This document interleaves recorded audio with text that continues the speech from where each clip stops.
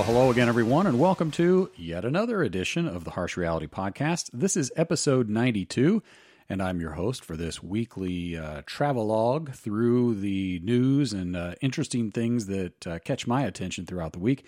And I appreciate your making the Harsh Reality Podcast a part of your weekly routine. This week, I have a segment on the post office spying on Americans. I have a segment about anti-riot bills. I have a follow-up story on the January 6th incident at the Capitol. I have a follow-up about the COVID CDC death numbers, which we've all known were not correct for a while.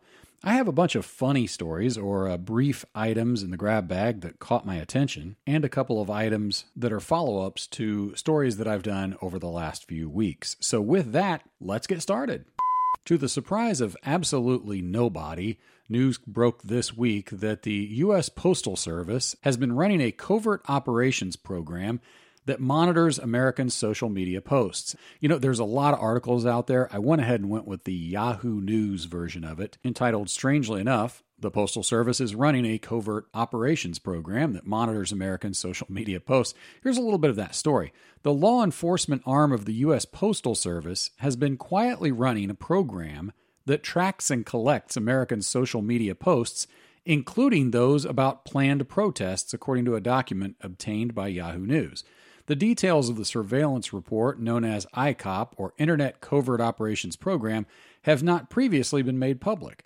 The work involves having analysts trawl through social media sites to look for what the document describes as inflammatory postings, and then sharing that information across government agencies. Analysts with the United States Postal Inspection Service Internet Covert Operations Program monitored significant activity regarding planned protests occurring internationally and domestically on March 20th, 2021, says the March 16th government bulletin, marked as law enforcement sensitive and distributed through the Department of Homeland Security's Fusion Centers. Okay, the story goes on a little bit. And actually, I believe there was a really funny tweet from, I think it might have been Ted Cruz, and he said, "Finally, an answer to the question, is there any government agency not currently spying on Americans?" Obviously, tongue-in-cheek, but there's no explanation in any of this of why the post office, whose job it is to take your letters and take it from this mailbox and go put it in the recipient's mailbox, or take this package or your Amazon, doodad that you bought, whatever. How monitoring social media and distributing things that they find alarming across government agencies, how that has to do with their mission isn't explained anywhere. And the post office famously is losing money by the dump truck full, by the cargo ship full every year. And they're constantly saying they need more money. And then we find out they're spying on people.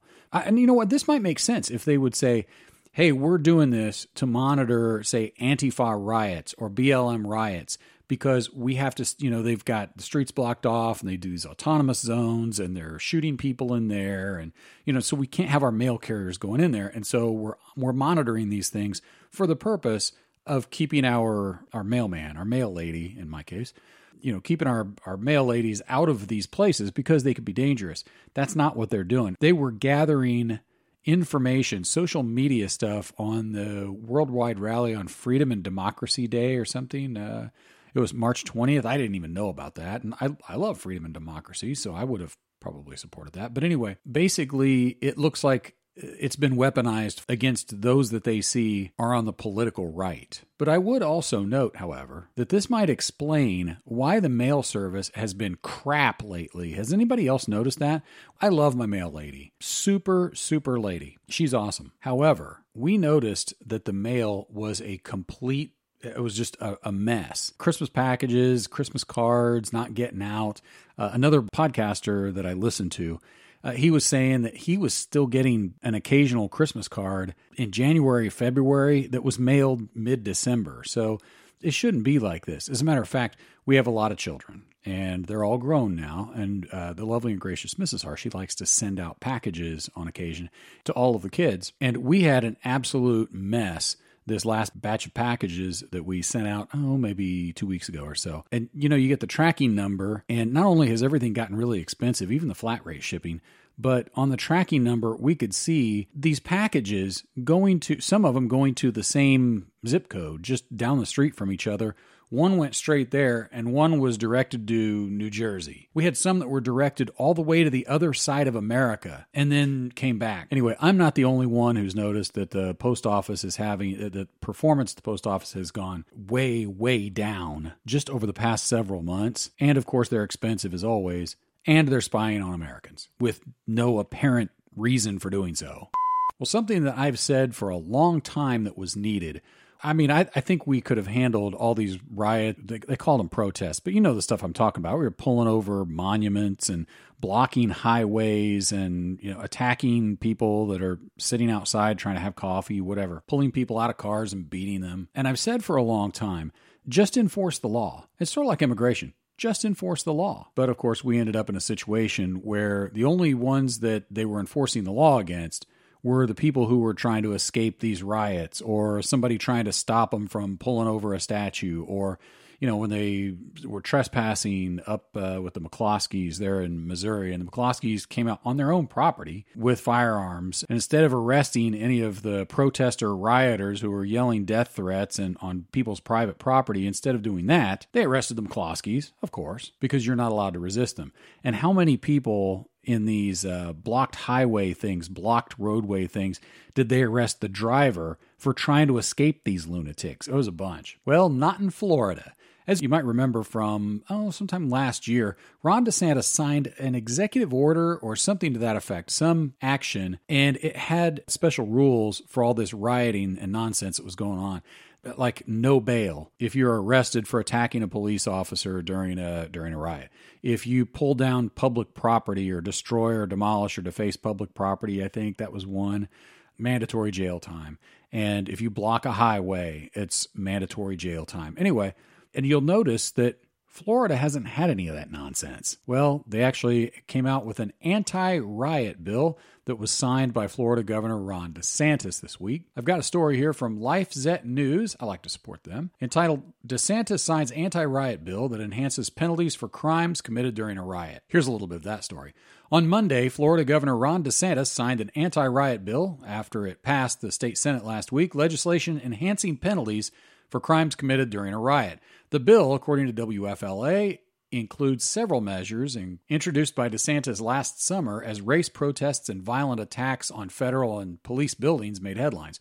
The Florida bill features many changes to the state's criminal and administrative law. It makes it difficult for cities and counties to reduce funding for police.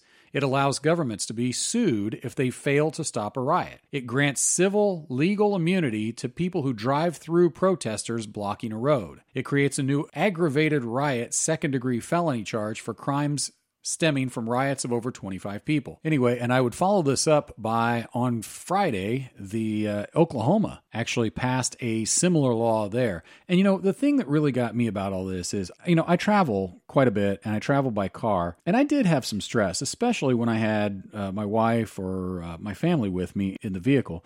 And as I'd be going from city to city, and there were cities that were having problems with protests and rioting and looting and that sort of thing. And you had to be concerned. Are there going to be rioters come out and block the road? Are they going to try to block it? And a lot of people said, you know what? I'm not stopping. And I'm one of those people. I don't know what I do in this situation, but I have a sneaking suspicion that if my truck is stopped, rather than just be at the mercy of an angry crowd, I'm going to get out of there and I'm going to deal with the legal consequences later. Sort of a modern version of I'd rather be judged by 12 than carried by 6. So I don't know, but I think this is a great thing. And you'll notice that there hasn't been a lot of this nonsense going on in Florida. And this sort of locks that in. It gives legal consequences to doing these bad things. Oh, also too, I don't know if you saw, but in trying to stop Oklahoma from passing this, Antifa and BLM went in and they smashed their way into the Oklahoma Capitol building, and they occupied the Capitol and had to all be arrested and dragged out. And it's interesting that nobody heard of that. Was that an insurrection? Is that sedition? Is that what that is? Because interesting, the media, that's all they talked about before when that happened, when you had people going into the Capitol for 45 minutes or whatever. And just funny, crickets. Everybody's just ignored what they did in Oklahoma. And the reason they went in there was to stop passage of this anti-riot bill in Oklahoma. And speaking of the January 6th incident on Capitol Hill, I've got a story here from American Greatness entitled Officer Sicknick Died of Natural Causes, Not Riot Injuries. Here's a little bit of that story. Capitol Police Officer Brian Sicknick, according to a bombshell today in the Washington Post, died January 7th of natural causes, not from injuries sustained in the Capitol protest the day before. The D.C. medical examiner told the Post that Sicknick suffered 2 strokes caused by a blood clot at the base of his brainstem. Quote, Francisco J. Diaz, the medical examiner, said the autopsy found no evidence the 42-year-old officer suffered an allergic reaction to chemical irritants, which Diaz said would have caused Sicknick's throat to quickly seize. Diaz also said there was no evidence of internal or external injuries. 2 men have been arrested and charged with using bear spray against Sicknick on January 6th. Quote, the ruling likely will make it difficult for prosecutors to pursue murder charges in the officer's death. All right, so that's all I'm going to read from that. But just to bring you up to speed, this Officer Sicknick was a Capitol officer, and he passed away at the same time all this Capitol protest thing was going on. And if you remember, the Democrats did a state funeral for him. The New York Times led with the story that he had been beaten to death by Trump supporters with a fire extinguisher. That was the story. And then it started to slip out that he didn't have any internal or external injuries of any kind. And so they arrested a couple of people who they said, oh, you sprayed some bear spray or it was basically mace or pepper spray. And the pepper spray caused his throat to seize up, and so he died from that. Well, the medical examiner said, no, that didn't happen either. He actually had a very serious blood clot at the base of his brainstem, and he had 2 massive strokes. But anyway, once again, we've got major media out there. New York Times still hasn't withdrawn their story that he was beaten to death with a fire extinguisher by Trump supporters. But anyway, they just say these things, and it doesn't matter if they're true or not, right?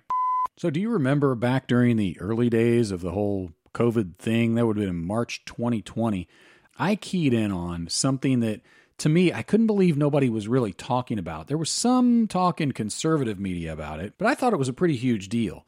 You know, there's regulations about how a cause of death is listed. But on March 24th, 2020, the CDC issued guidance, an official guidance. Real significant part of that, down at the bottom on page 2, it said that COVID should be listed if it was the primary cause of death, if it was a contributing cause of death, or if it could have been a contributing cause of death. And I remember thinking, wait a minute, so that could be basically anything. If you don't know, then you're supposed to attribute it to COVID? It didn't make sense. And I remember I have a family member who is a medical professional, and I remember talking to her about this, and she thought, that can't be true. She understood what I was saying, but she hadn't heard that anywhere else, and she goes, I don't think that's true. And so I went ahead and I went to the CDC website. I went to the .gov website, and I actually linked to that, and I texted it to her.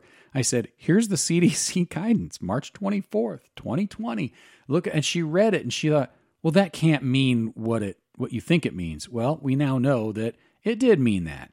And so I've got this story entitled CDC Violated Law to Inflate COVID Cases and Fatalities. And basically the story says that a team led by Dr. Henry Ely started looking at CDC data on COVID-19 cases and fatalities in mid-March 2020. And shortly after this, they realized the agency was vastly exaggerating fatalities.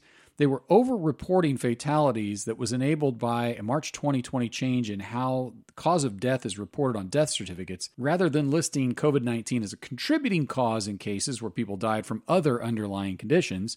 It was to be listed as the primary cause. And so as of August 23rd of 2020, the CDC's official numbers were 161,392 fatalities caused by COVID-19. But what Dr. Ely and his team of researchers did was ignore that March 24th guidance, and they went through fatality by fatality, and they said, what if we applied the long-standing rules for reporting deaths, what would the number be? And you're never going to guess, 9,684. Those were the people who primary cause of death was COVID-19. So in other words, for the other 150,000, 153,000 fatalities that everybody was reporting as of August of last year, they died of something else and maybe they had COVID. Or, according to the new guidelines, if they even could have had COVID. Forget if they never tested for it, but if it was possible that they could have had COVID, they were supposed to list COVID as the primary cause of death. Anyway, the story goes on to talk about how the CDC violated federal law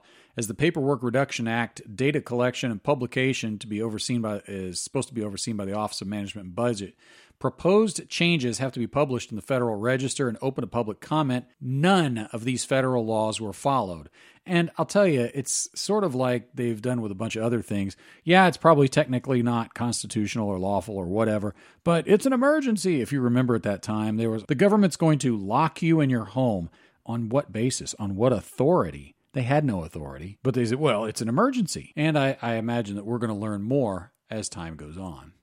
I'd like to take this opportunity to encourage you to check out my latest national column over at WorldNet Daily entitled, Until the GOP Fights Like Democrats, There's No Point in Winning Elections. And in it, I talk about all the big changes that Democrats are making just over the last few weeks and the stuff they're promising to make here coming up. As a matter of fact, the House voted to add Washington, D.C. as a brand new state. And, of course, getting 2 Democrat senators. And there's been talk of Puerto Rico. Of course, that's been going on for a while. But again, that would be another 2 Democrat senators. They talked about abolishing the filibuster. Remember, we talked about that before, that the filibuster is racist. They're talking about packing the Supreme Court. They want to add 4 additional Supreme Court seats. And, of course, Joe Biden will get to fill those 4 seats in addition to any Supreme Court vacancies that pop up during his term. But basically, these are examples of GOP weakness because over the years, they've not really opposed any of this crap. And it's sort of like a situation where if you're playing a game with somebody, and so you're playing by the rules, but then when the other side gets their turn, they either tear up the rule book or they play by a completely different set of rules or they ignore the rules they don't like or whatever. And then when it's your turn again, you're held to the rule book. That's what the GOP's done for the last 3 decades or so. And it's allowed Democrats to just constantly move the ball down the field. The GOP, until they start playing the same game that the Democrats are, instead of sitting around and wringing their hands and worrying about how they're going to make CNN stop talking bad about them, there's no point in winning. As a matter of fact, if Democrats push through their effort to basically to nationalize elections so that everything will be controlled at the federal government level by some bureaucracy, of course, and take that away from the states and local levels, I mean, they're not going to be able to win anything anyway. I'm not even sure if they can win anything now at the national level. And the reason is we've normalized this cheating scheme where an otherwise conservative state, all it needs is a densely populated Democrat-held area where they hold off reporting votes until all the votes are in for the rest of the state. Then they magically come up with just enough votes in the middle of the night to cover what the rest of the state put in. And in case you're new to the program, that's the Cook County Gambit, and that was perfected in Illinois by the Chicago Democratic Machine. So anyway, hats off to the Democrats for playing to win. I wish the Republicans would. I'd also like to take this opportunity to encourage you to head on over to whatfinger.com. You know, it's a one-stop shop, and it's the first place I go every morning, and it's the #1 conservative alternative news aggregator on the entire internet. Now, there's a lot of places you can get your news, but there's no place quite like whatfinger.com because it really is a one-stop shop. They do a fantastic job of curating these things. And so if you're new to the program, it's just a great place to look at first thing in the morning. I'm telling you, with a cup of coffee, that's the first website you want to go to see what's going on. Now, I talk about whatfinger.com because I use whatfinger.com. And you should too. It's like what finger, like thumbs up, thumb down. And actually, that's in their logo. It's what finger. It's whatfinger.com.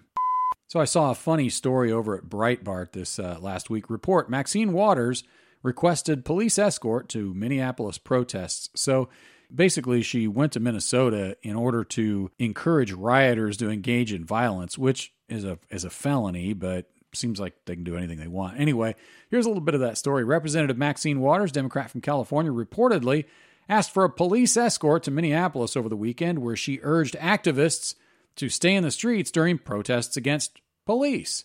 Town Hall obtained and published the document on Monday, appearing to show the request from Waters listed as the primary protectee and a police escort in and out listed underneath special requests. Video footage showed Waters surrounded by protesters and reporters outside the police station in Brooklyn Center, where she told citizens to hit the streets unless Chauvin was convicted for murder. So yeah, she was outside the police station protesting police and bashing police, but she needed a police escort in order to get there and protect her from the people in that crazy mob she was standing in getting riled up. All right, I got a few funny stories here. You know, every once in a while, there's a politician that I just find incredibly amusing. Right now, we've got this Democrat senator from Arizona. Her name is Kyrsten Sinema. You know what? I like her. I've liked her from when she first kind of bumbled into that seat back in 2018. She is not like anybody else on Capitol Hill, and I'll get back to that in a second. But she reminds me of two other famous office holders. One, those of you old enough to remember Jim Traficant, he was from the 70s, 80s. Man, you talk about old school politician. He ended up in Congress. I think he passed away a few years ago. Tough dude, though, from Northeast Ohio. I think he was Democrat sheriff. He was a Democrat congressman. He's just, and he ended up going to prison for something. I can't remember what, but I don't know, some kind of bribe or corruption kind of thing. Not any of that. But anyway, but Jim Traficant was a guy who could work with anybody. Jim Traficant was a guy that drove his own party absolutely batty. And he was fun to watch. He just basically, he marched to his own drummer, and I appreciated him for that. The other guy is Donald Trump, another guy who drove his own party absolutely nuts. Kyrsten Sinema is doing the same thing. I've got this story here from BizPac Review. Now, this, I'm going to go ahead and edit this, so this will be a PG. We'll say this will be PG by the time this gets edited. But the headline over at BizPac Review, Senator Kyrsten Sinema flaunts radio edit off ring on InstaMessage, infuriating members of her own party. Here's a little bit of that story. A photo of Arizona Democratic Senator Kyrsten Sinema went viral online Monday after she was spotted colorfully dressed and sipping on a drink. But that wasn't all that stood out. A closer look at the picture, which was posted to her Instagram page, revealed she was also wearing a ring on her right index finger with the words, radio edit off. And that's all I'll read from that story. But I would note that the people who are outraged the most about this are other Democrats, because, you know, she's somebody she's not a vote that the Democrats can count on. And, you know, I was first impressed by her. It was when she first came into the Senate. And do you remember when all those ladies, it was the Me Too thing was going on. I think the Kavanaugh thing had happened. And so at the State of the Union address, Ocasio-Cortez and all those crazy ladies were all wearing white. I don't know why they were doing that, but they all wore white. And Kyrsten Sinema, she didn't participate in that nonsense. She was just dressed like a normal person. And at some point, when Donald Trump was talking about, I don't know, something he was talking about, and there was an applause line, and she thought, hey, you know what? That is a good thing. And so she stood up and clapped for the president. I think it was Dianne Feinstein leaned over, and you can look this up on YouTube, and said to her, you better watch your ass. At that point, I thought, you know what? She's not doing this, hey, we're all being little girl victims over here and we're all wearing white. She didn't do that. She also was like, she's mostly going along with her party, but when President Trump said something she agreed with, she's like, yeah, okay, I can agree with that. And I know that she's given them fits on certain other things because we have a 50-50 split in the Senate, and so they're always having to go to her and make sure she's going to vote for Democrats, which I know drives them nuts. But you add on to the fact she is her own person, and the fact that she's easy on the eyes, that's just a bonus. So tip of the hat to Kyrsten Sinema. I wish more politicians were like her. Well, you know how they're getting rid of men and women and mom and dad and that sort of thing. Instead, what they're going to is person one and person two, or parent one and parent two, or whatever. Anyway, I've got this story from the Post-Millennial. New England Journal of Medicine erases women, uses the term pregnant person. Here's a little bit of that story. The New England Journal of Medicine published a report on the efficacy and risks of COVID vaccines for pregnant persons in their article entitled Preliminary Findings of mRNA COVID-19 Vaccine Safety in Pregnant Persons. The more than a dozen listed authors, all of them doctors, referring to pregnant persons. We've seen this quite a bit lately. They've done, I know we've had persons with vaginas and persons with penises is one thing that they're doing. And in the American, we had a story, I think maybe 6 months ago or so, the American Cancer Society or something was talking about cervical cancer, and they referred to persons with a cervix. And I want to be more like women. They're called women. But anyway, this is just the latest at New England Journal of Medicine. So you're not a woman anymore. There's just a pregnant person. There's kind of a funny story I saw over at Blue State Conservative. Another example of systemic racism, bicycle helmets. Seriously. A recent article from the Seattle Times details a new campaign being undertaken by bicyclist groups in the Seattle area to abolish a King County law requiring helmet wearing by bicyclists. The reason the groups cite for seeking repeal of the law? Racism, explaining that minority bicyclists are being victimized, quote, by disproportionate enforcement of the law. So basically there's two arguments, and neither one really makes a lot of sense, but they especially don't make sense when they use them together. The first argument for getting rid of the law is that racist police are using the bicycle helmet law to unfairly target black people who ride bicycles. That the bicycle helmet law is just a pretext for racist police to harass minority bicyclists. But then they say, and also, black people are too poor to afford a bicycle helmet. Actually, there's a quote here in the story, quote, "Folks aren't riding around without helmets because it's fun. They're doing it because helmets aren't cheap." I don't know what their argument is, but basically they're trying to get rid of the whole bicycle helmet law because bicycle helmets are racist or something. I don't know. Hey, did you see that Joe Biden had this internet climate summit? It was a big deal and meeting of all these international leaders. Basically, he's on Zoom or something like that, and it was live streamed on YouTube. Couple of funny things about it. Joe Biden is sitting there by himself. He's wearing a mask. It's like, why are you wearing a mask on Zoom, sir? I'm not sure why. They never did say, but anyway, maybe he's going to get COVID through the YouTube. But anyway, the other thing about it was, as somebody pointed out, there were literally 200 watchers or viewers of this YouTube video.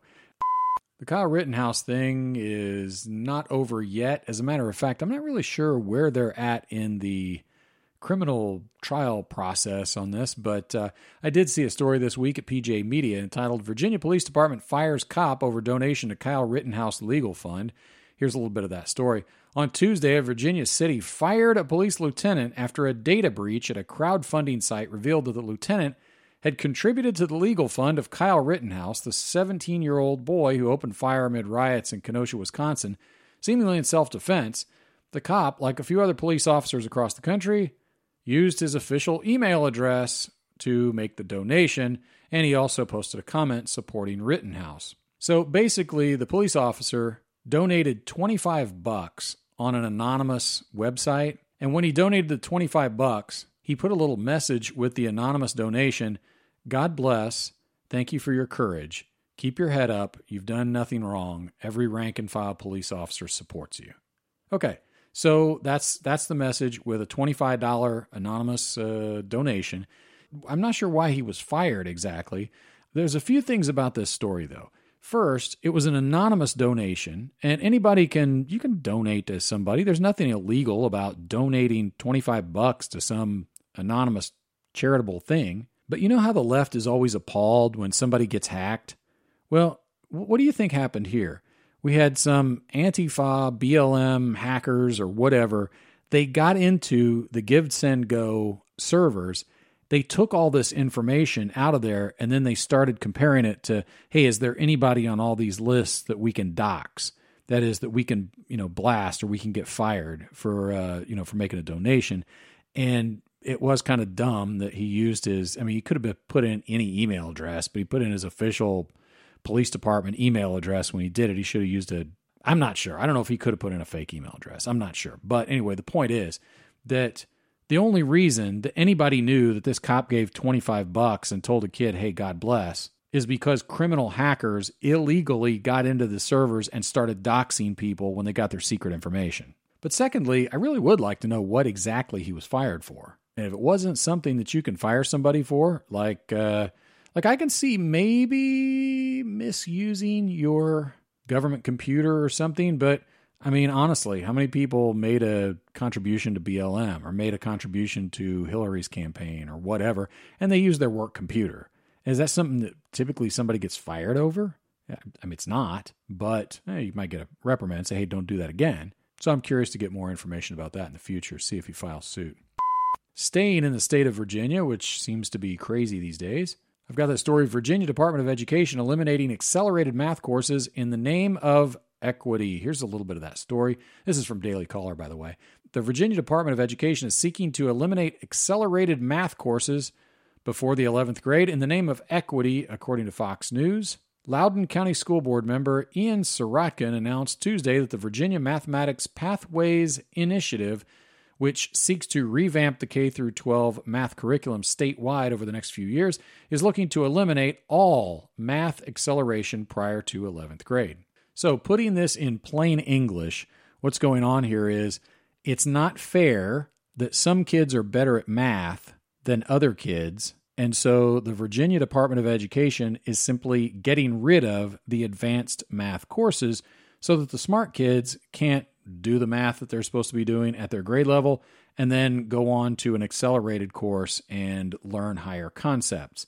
So what they're doing is just getting rid of all that because it's not fair, because some kids were doing very well in math and other kids weren't doing as good in math. And so now all kids up through 11th grade are going to be capped at just learning whatever it is at that grade level, and then they will stop them. Very sad. Well, I got a follow-up to this story from last week, and it's the story is still bumping around out there, that California is going to allow inmates to decide whether they're boys or girls and then go to whatever prison they want to go to. So if you're a prison inmate in California and you are a man, but you decide that you're actually a woman, then you can go ahead and be sent to prison in the women's prison. Now, I actually mentioned during that story a story that we did maybe a couple of years ago, maybe a year ago. In Scotland, they were having a terrible problem with particularly male sex offenders who were saying that they were really females, and so they were letting them do that, what they're talking about doing in California now. And they were putting them in the women's prisons. But then there were examples, these prisoners were then going on to sexually assault the females in the female prison. So that you had a convicted rapist, as a matter of fact. There was this one in particular, the news story that kind of jarred this up to national attention. There was a convicted rapist who claimed that he was now a woman, and Scottish authorities actually put him in a women's prison where he committed more rapes. Well, anyway, I've got a story again here from Scotland. And this is over at the Christian Post, entitled, Male Rape Suspects in Scotland Are Allowed to Self-Identify as Female, police say. Here's a little bit of that story. Amid ongoing contention surrounding gender ideology in the United Kingdom, alarms have been sounded about a policy allowing those suspected of rape in Scotland to self-identify as female. The Times reported Saturday that a Freedom of Information request from a feminist policy think tank uncovered that Scotland police said that if a rape or attempted rape is perpetrated by, quote, a male who self-identifies as a woman, the male who self-identifies as a woman would be expected to be recorded as a female on relevant police systems, end quote. Concerns about the confusion this sows into public data are being raised amid conflicting information about how law enforcement agencies document crimes. Kath Murray, a policy analyst from Murray Blackburn McKinsey, said, recording and presenting violent and sexual offenses committed by male as female distorts our understanding of the nature of offending by women and men. It obscures whether changes shown in statistics are due to real changes or only to changes in recording. In extremis, it may lead to the development of policies and projects based on false information. So the bottom line here is that the recording by the police of, who the offender is and who the victim is and all that, that when you allow them to say whatever it is they want to say on there, it's screwing up the statistics on these crimes, these victims, and these offenders. Another thing that's been made very complicated that actually really isn't complicated. And finally this week, I have a follow-up to something I talked about last week. I said that Mike Pence, I think his political career is over, but he's over at Heritage Foundation now. He's joined up with the Mitt Romney and Barack Obama wing of the Republican Party. And I said that we know that his career is over when John Boehner threw his weight behind him and said, "Oh yeah, that's our guy, man. We love Mike Pence." Yeah, when John Boehner is praising you, you know that your days are over in Republican politics. But I saw a story this week from nationalfile.com entitled "Mike Pence Scores 19% Approval in Republican Presidential Primary Poll That Excludes Donald Trump." So I'm deeply suspicious of this. First of all, I don't think Mike Pence is the number one choice of 1 out of 5 Republican voters. And in case you're new to the program, I like Mike Pence. I like him as a person. I've met him several times. I worked on his campaign back in 1988 when I was a college student. So I'm one of his biggest fans until January of 2020. Since then, he's basically been Mitt Romney Jr. But I'm suspicious of this because let me give you some of these other numbers. I don't think Pence is at 19%. Although if he is, that's his high water mark. He'll never, ever get any higher than he is right now. They've got Kristi Noem at 1%. For comparison, they have John Kasich, who I'd be surprised if you could find 2 people who will vote for John Kasich, much less 2%. So they got John Kasich at 2%, Kristi Noem at 1%. Come on, that's not real. Ron DeSantis from Florida actually showing at 14%. I don't know, that might be pretty close. But anyway, still a few years off, but food for thought. So with that, we'll wrap things up. I appreciate your making the Harsh Reality a part of your weekly routine. I'd like to take this opportunity to encourage you to head on over to WND.com and check out my latest national column. Until the GOP fights like Democrats, there's no point in winning elections. And you can find that column easy enough. You just go over to your favorite search engine and put in my name, Sean Harshey, and WND. And what you'll get is my author page with all of my columns in chronological order, with the latest one always right on top, so you can jump in there.